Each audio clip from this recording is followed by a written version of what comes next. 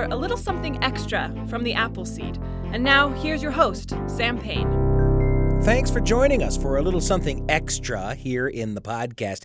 Just about every day, we post a full hour filled with stories for you and your family. And we also like to post a little something extra, just a few minutes long, just a single little tale, in case you only have a few minutes and you want to spend them with a terrific story. And what we've got for you on today's Appleseed Extra is not so much a story as much as it is a list of folk ways to keep yourself protected from ghosts. Seems perfect for the season, and it's shared with you by the wonderful storyteller Glenda Bonin. It's called How to Protect Yourself from Ghosts. Happy to bring it to you as today's Appleseed Extra.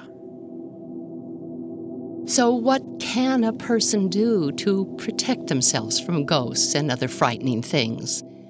Here are a few hints.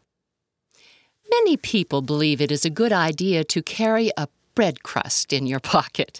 It is said that this will not only protect you from ghosts, but that the crust of bread will keep you from being afraid.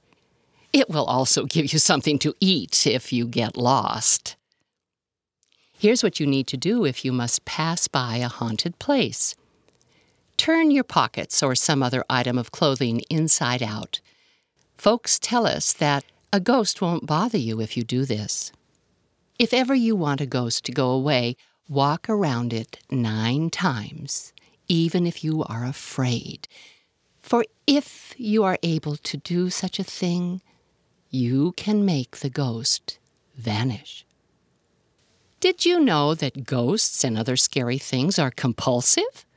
They have to stop and count things all the time. So if you have a screen on your window or you hang something with a lot of holes on it on your doorknob, they have to stop and count the holes. It seems that they never have enough time to complete the counting before the sun comes up, and at sunup, all scary things have to leave. But here is my very favorite remedy. They say that the best thing to do before you go to bed is to place your shoes under your bed at night with one toe in and one toe out. This confuses ghosts, and they won't bother you while you sleep. Well, that's it for now. Good night. Sleep tight. A little list taken from actual folk ways, of ways that people have thought over the years they might be protected from ghosts. It's a little piece called How to Protect Yourself from Ghosts, and it's shared with you by the storyteller Glenda Bonin. A pleasure to bring you that little thing, especially during this season. We hope you enjoy the kind of storytelling that sometimes goes on around the kitchen table or the living room or the campfire at a season like this.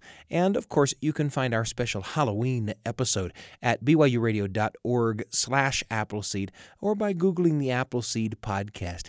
If you'd like to tell us a story, write it down. Send it to us as an email at theappleseed@byu.edu. I'm Sam Payne.